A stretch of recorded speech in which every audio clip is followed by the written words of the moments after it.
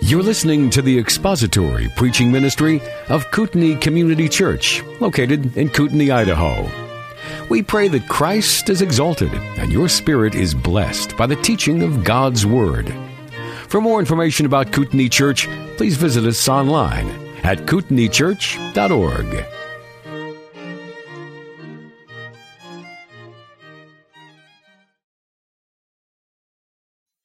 Father, as we come before you this morning, looking and searching in your word, we know that therein is truth, and that therein is everything we need to live in Christ and to be godly in the Lord Jesus Christ. We ask you this morning to open our eyes to those things you have deemed necessary for each of us to be more obedient, to be better bondservants to you. And we'll thank you in Jesus' name. Amen. So we'll open by reading 1 Corinthians chapter 4. And we're going to be starting in verse 6. So I'd like to read from 1 through 15. 1 Corinthians chapter 4, verses 1 through 2 Corinthians. I lived in 1 Corinthians for so long, I can't get out of it. Okay, I default back to 1. 2 Corinthians chapter 4, verses 1 through 16. Therefore, since we have this ministry, as we have received mercy, we do not lose heart. But we have renounced the things hidden because of shame, not walking in craftiness or adulterating the word of God, but by the manifestation of truth, commending ourselves to every man's conscience in the sight of God. And even if our gospel is veiled, it is veiled to those who are perishing, in whose case the God of this world has blinded the minds of the unbelieving, that they might not see the light of the gospel of the glory of Christ, who is the image of God. For we do not preach ourselves, but Christ Jesus as Lord, and ourselves as your bondservants for Jesus' sake. For God, who said, "Light shall shine out of darkness," is the one who has shone in our hearts to give the light of the knowledge of the glory of God in the face of Christ. But we have this treasure in earthen vessels, that the surpassing greatness of the power may be of God, and not from ourselves. We are afflicted in every way, but not crushed, perplexed, but not despairing, persecuted, but not forsaken, struck down, but not destroyed, always carrying about in the body the dying of Jesus, and that the life of Jesus, let me read that verse again, always carrying about in the body the dying of Jesus, that the life of Jesus also may be manifested in our body. For we who live are constantly being delivered over to death for Jesus' sake, that the life of Jesus also may be manifested in our mortal flesh. So death works in us, but life in you. But having the same spirit of faith, according to what is written, I believed, therefore I spoke. We also believe, therefore also we speak. Knowing that he who raised the Lord Jesus will raise us also with Jesus and will present us with you. For all things are for your sake, that the grace which is spreading to more and more people may cause the giving of thanks to abound to the glory of God. So there's an old saying that much can be accomplished if you don't care who gets the credit. And that's very true in the human way of speaking. But even more so when we recognize that the only one who should get any credit for the glory of the gospel being propagated in the world, for the changing of people's lives, for salvation of souls, which is a miracle every day, is God himself, not his bondservants, not us. So if we are willing to let the credit go to where it is due, much can happen, and we're going to talk about that when we get to it. So last week we finished with verse 5, and in verse 5, great stress, at least I placed great stress on the idea of the fact that we, the ministers of the gospel, all of us in here, are bond slaves. And what is a bond slave? We talked about that. It is someone who is owned by a master, and therefore every single action they perform is at the behest of the master. They have no life of their own. They have no rights of their own.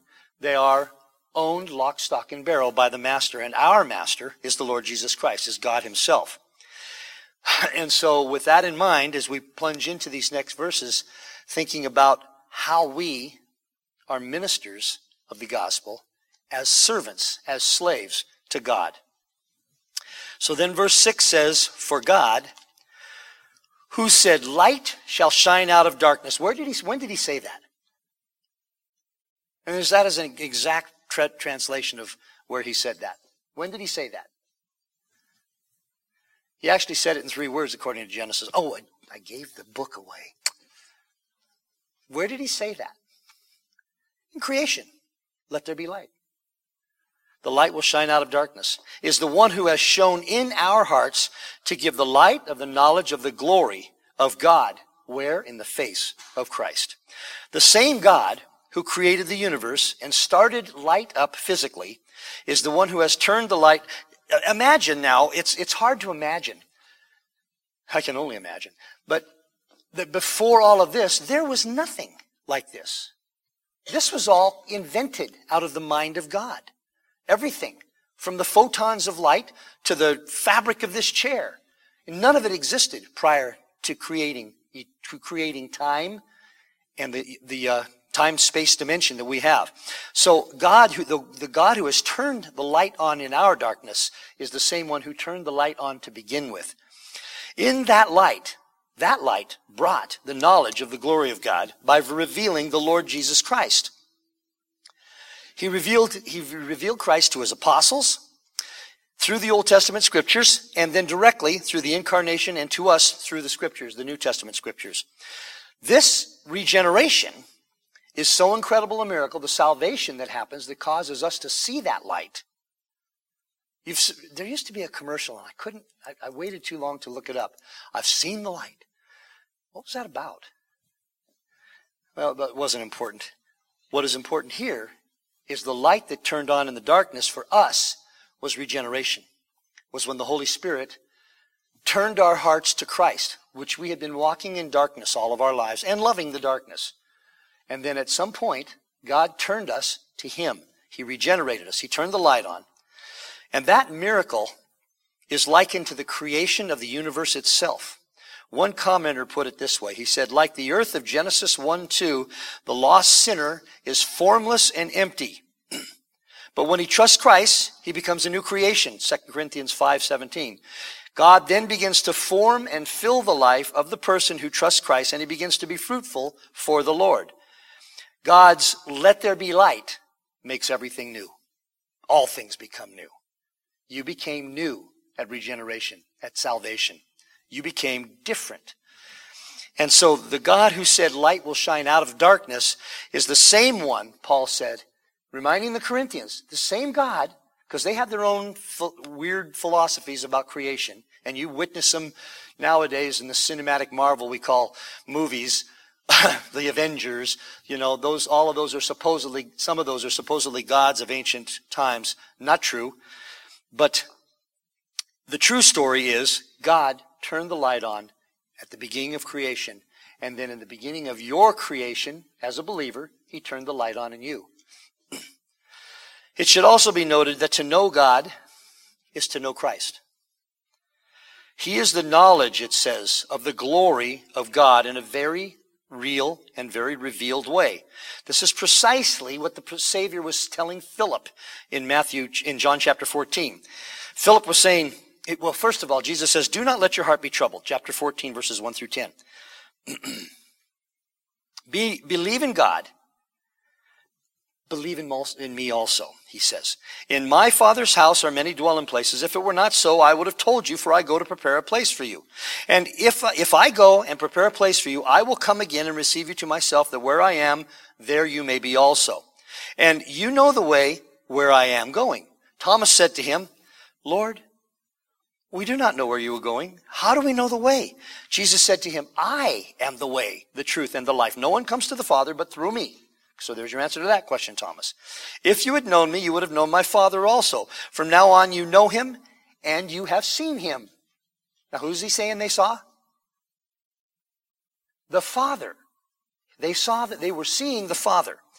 And Philip said to him, Lord, show us the Father, and it is enough for us.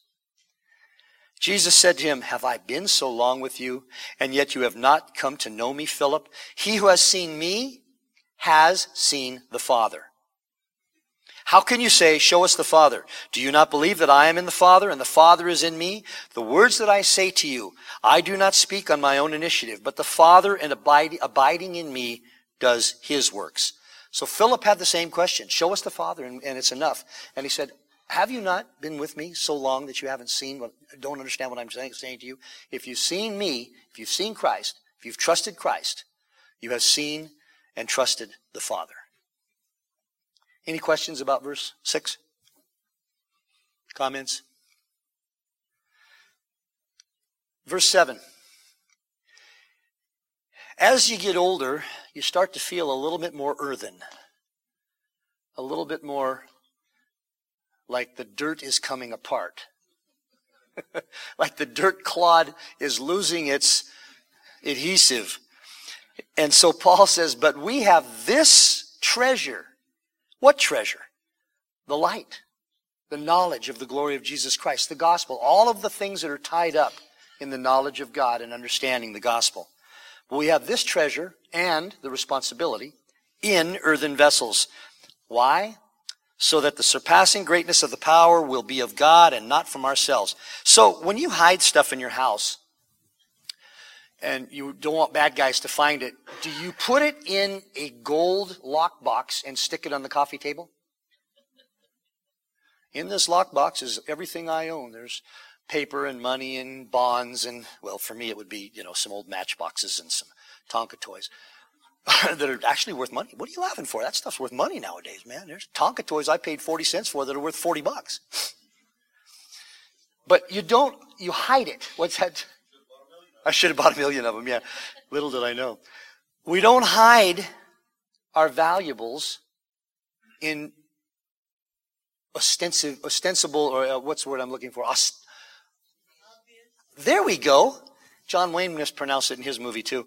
Ostentatious boxes that draw attention. God has hidden his treasure in our earthen vessels. All down through the history of the church, and indeed through the history of mankind, one of the great difficulties of life has always been who gets the credit. Men like to be moved to the forefront and they like to be given praise. They like to be the ones who are noticed. They like to be appreciated. They like to be bragged on. This is an unfortunate appendage of the pride that is the very essence of what it means to be human after the fall. Paul had a dilemma. How could he communicate a defense of the gospel he preached and of himself in a proper way, as an apostle of God, in a proper way without elevating himself? Here he uses an analogy that is evident to all of a treasure carried in dirt or in an earthen or in a lowly vessel rather than in a grandiose one. Who hasn't seen an oyster and wondered at the beauty of the pearl that could possibly be contained in such an ugly carrier? I mean, who thought the first time, ooh, look at that ugly thing. I wonder what's inside it. I want to eat it. Yeah. Hey, I like oysters. But, open it up and it's just when you think back through all those things, Jim and I have talked about this, there had to be some of this information imparted to man at the beginning because, if I wonder what part of the rhubarb's good for me. You eat the leaves? Well, see what happened to Joe? He's dead. Don't eat the leaves. So then the next guy said, well, let's try the stalk. Who was stupid enough to do that? If the leaves were bad. Okay, I'm getting way off. But who would have thought that something so beautiful would be held in something so contemptible? There are some of the earthen pots that have been dug up from ancient times. And it was common for people who were of some means to hide their valuables in earthen pots. Who would look there? Those just held old dough and maybe some vegetables from the garden that were going to be in the next meal. They didn't hold valuables. And so the false apostles, now I'm getting off onto another tangent for a bit here. Who could think of such value in an ugly carrier? But so the false apostles accused Paul of being contemptible and ugly. They said this in 2 Corinthians 10:10. For they say, his letters are weighty and strong, but his personal presence is unimpressive and his speech is contemptible. Galatians chapter 4, verses 13 and 14, Paul says, but he's reminding the Galatians, it was because of a bodily illness that I preached the gospel to you the first time. And that which was a trial to you in my bodily condition, you did not despise or loathe, but you received me as an angel of God, as Christ Jesus himself. So the Galatians were able to overlook whatever it was, and we don't really know what it was. It's likely that he had a condition that rendered him difficult to look at, possibly an eye condition or some bodily difficulty. You've seen folks that are deformed and damaged from birth, possibly, and that are very hard to look at. Imagine something like this. I don't know if it was as bad as like the Elephant Man or one of those kinds of things where tumors and arthritis, terrible arthritis, had disfigured someone so badly. But the false apostles attempted to use this against Paul, but Paul embraced it. He knew that this is the message that the message of God is of eternal life. It's of eternal importance, and that the looks of the deliverer are at best secondary, which is a good thing. The gospel is what's important, not the looks of the deliverer. So Paul embraced that. It's important that the teacher, preacher of the word do what he can to melt into the background, much as a frame around a picture. It's important that the teacher, preacher of the word do this. I used to build pictures frames for Kim's pictures when she used to do a lot of painting years ago in college and after. And I was taught that one of the primary ways of creating a good frame is a frame that tends to melt into the background and point to the picture itself. If you really notice the framer did a bad job because it's drawing attention away from the picture. So this frame should never draw away from the beauty of the gospel, from the beauty of the Word of God, is what Paul is willing to embrace this for. The servants of God are to be just that, those who direct the hearers to Christ, so that all will know that any power, any greatness, any wonder comes from the Lord himself, not from the teacher, from the preacher. When the messenger delivers an oracle from the king, those who read the proclamation never assumed that the authority came from the deliverer, from the messenger. The authority of the proclamation came from the king who wrote it. The treasure is the gospel. The treasure is the Lord Jesus Christ himself. The vessel must be less than the deliverer.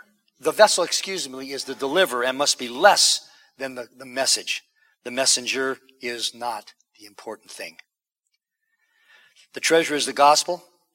And just as an ordinary looking and even ugly container can hold a great treasure, so the ministers of Christ can be plain, ordinary, even ugly, and yet the treasure they contain is unimaginable.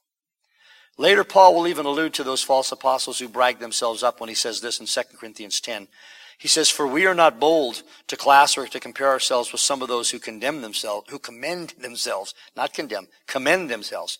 But when they measure themselves by themselves and compare themselves with themselves, they are without understanding.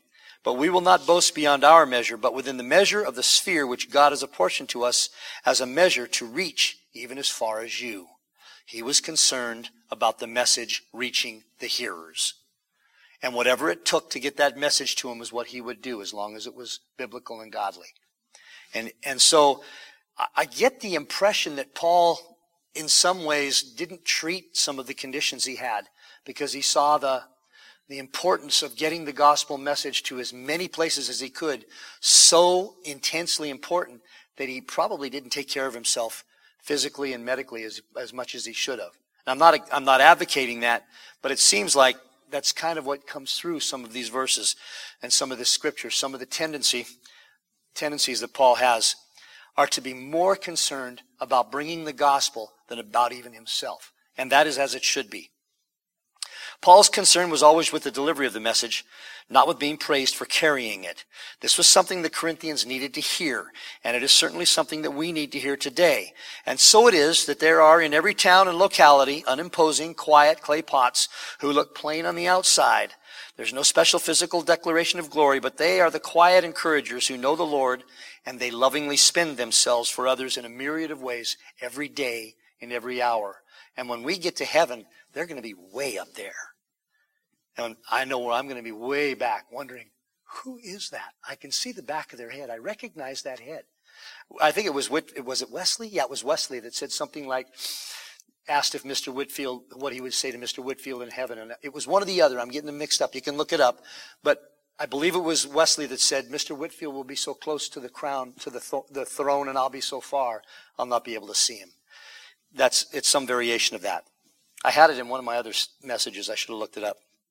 But I didn't. They're the quiet encouragers who bring God's word and God's encouragement to people, unassuming, unimposing, people that you've brushed into, you've bumped into, and they've helped you. They've encouraged you. They've blessed you. They've done it in a number of ways. They've delivered groceries to your house, or they've counseled you. They've comforted you. They've encouraged you. They've blessed you. And they know how to do it. And they've done it for many years, and they've become good at it. Whether it's just a card or a hug or something more material, they know what's necessary. Those are the saints of God that don't get the credit they should, but they will. They will. And they don't care about it here. And that's as it should be. These people are unknown to those around them and often unknown to themselves, but they are the backbones of the gospel ministry. Their lives impact so many, but like a pebble thrown into a pool, the ripples move outward throughout the community and throughout time. You probably know one or two of them, you just don't realize it. Often, it isn't until they're gone that their immense influence is realized. There are some in this body, and their service, although often overlooked by men, is seen by the Father of lights. And the time will come when he will welcome them with these words, "Well done, good and faithful bondservant. Well done, good and faithful slave." And it'll be a beautiful thing. And they'll get the credit that they deserve. But you know what? You know what everyone who's going to get credit at the feet of the Savior is going to do with that credit? They're going to throw it at his feet, because that's where it belongs. Every crown belongs at the feet of Jesus. So Paul then says, we are afflicted in every way. How many of these did I bump? There we go. We are afflicted in every way. There are some, but not crushed, perplexed, but not despairing. There's some rich words in these two verses, and we're going to do well to look into them. Paul says that in his walk with the Lord, he has been afflicted in every way.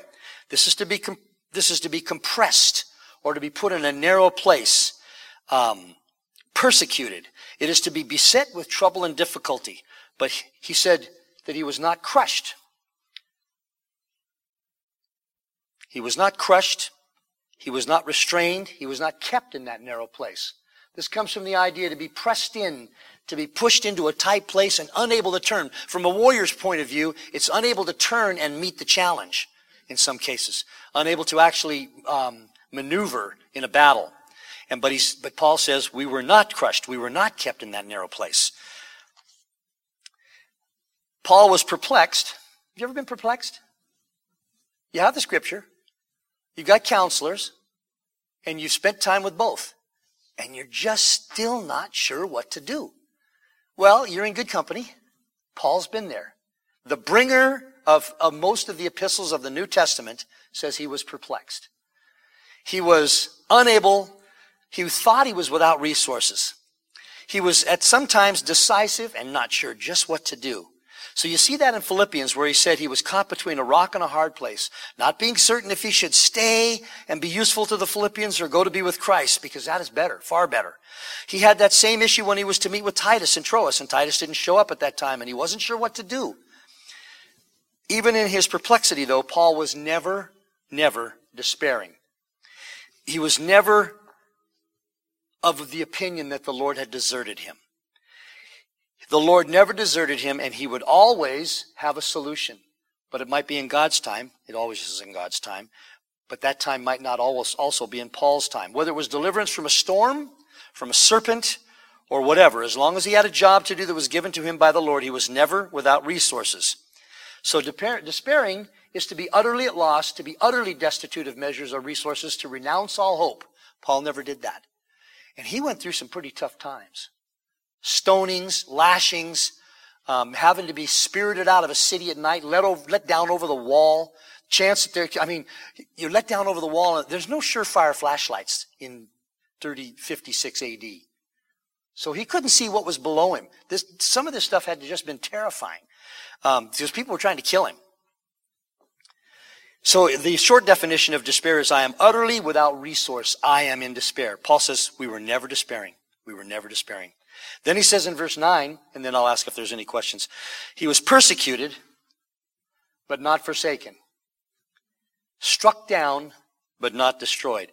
Paul was hunted or pursued, as the Greek persecuted describes, but he was not deserted or abandoned. He knew that the Lord was always with him. So to be persecuted is like a hunter pursuing a prize or a catch, to positively and earnestly and zealously. This is not just people who hack into your bank account and mess it up. This is people who try to kill you. They search for you. They go from house to house looking for you. And when they find you, their intention is to draw and quarter you.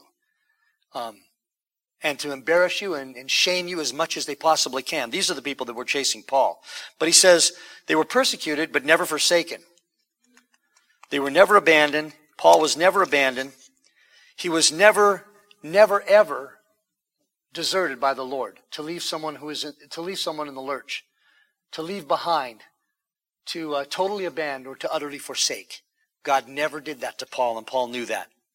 Then he said he was struck down as with a weapon or in a wrestling match, but never destroyed. The word for destroyed can be translated ruin or put to death.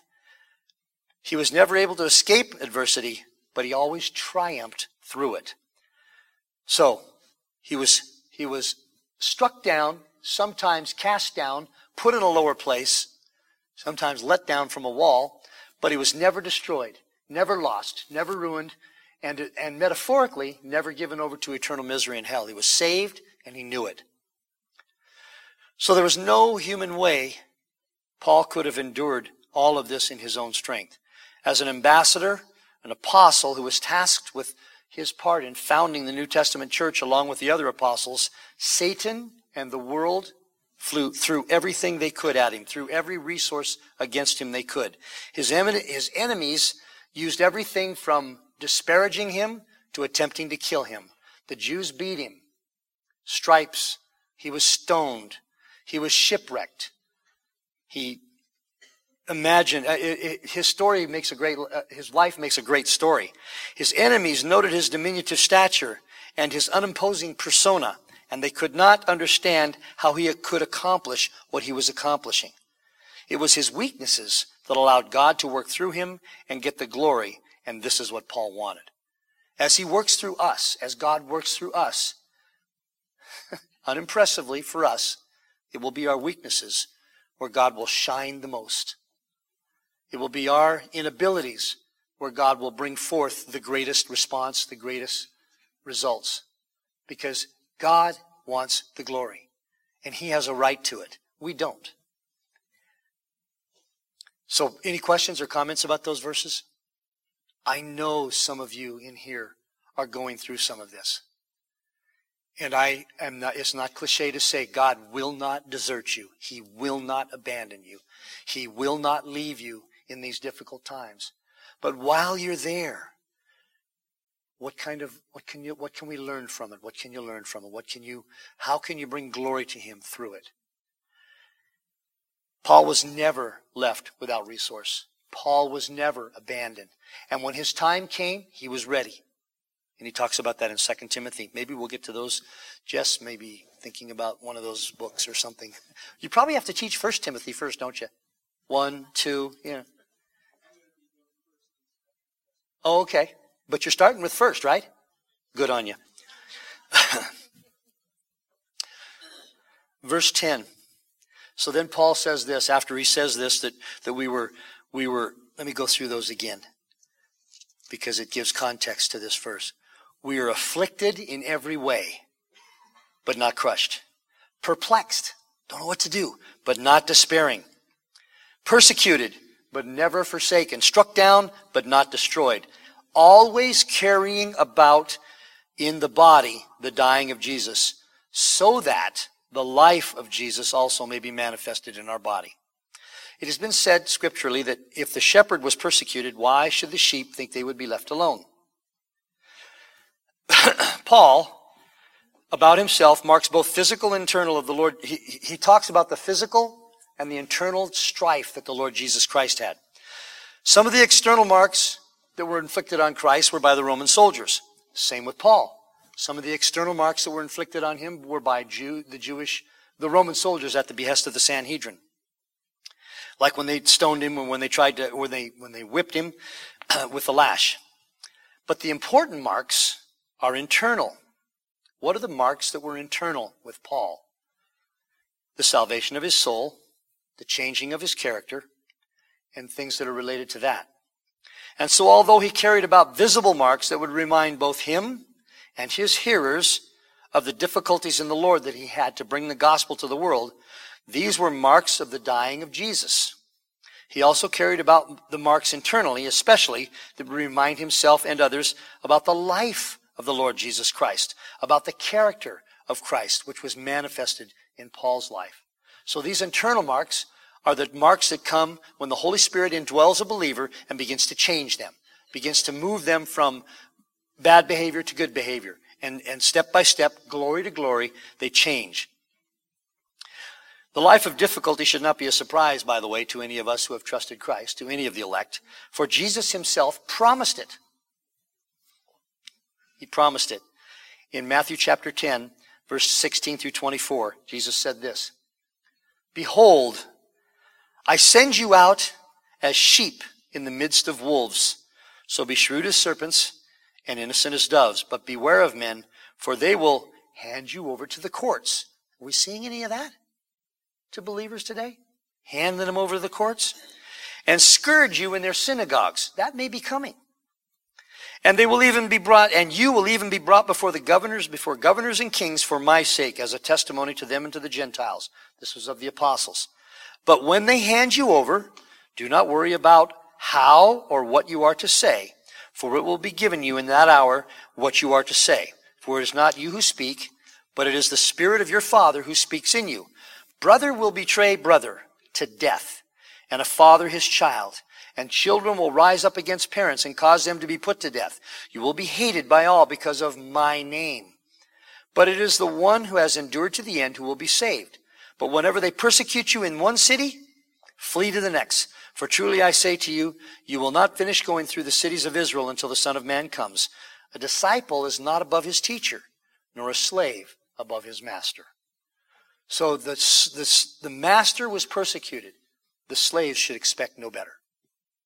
And as Paul said earlier, we will be persecuted. Let me get back to those. We will be, may very well, in this country at some time, when he finds his place, afflicted, but not crushed, perplexed, but never despairing. We will be persecuted, but not forsaken, struck down, but not destroyed. But we will also, by God's grace, carry about in our bodies the life of Christ. And what is that life? It's the gospel. It's Christ himself. Any comments? Yes? No, there's no t-shirt company in the Christian world that is producing t-shirts that say on the back, "Welcome, wipe your feet here." We don't have to do that. We can flee. Now, if you can't flee, that's when you will be persecuted, but never forsaken. Jim? And I can't give you a formula for that other than what Jim has said, that there are both opportunities. And when you're in that position, you will be trusting the Lord, studying the scriptures, and hearing him speak from his word, and you'll know what to do. You'll be perplexed, but you won't be abandoned. You will not be abandoned. You will not. Will be made rich. Will suffer persecution. Emphatically. All who desire to live godly in Christ Jesus will be persecuted. Any questions about that? Let's remember that Jesus himself also said, "Woe to you, and then speak well of you." That's when believers Yeah. Christ are living like the world. Yeah, when the world speaks well of the church, beware of yourself. Introspect. Figure out what's going on. Any other comments or questions? "For we who live are constantly being delivered over to death for Jesus' sake, so that the life of Jesus also may be manifested in our mortal flesh." Now, I'm not one of these people who's going to say, "That's going to happen to us." It could. It may or it may not. Be prepared. Be ready. Understand the scriptures. Understand that God allows his beloved to go through persecution, to go through difficulty. But he always delivers us.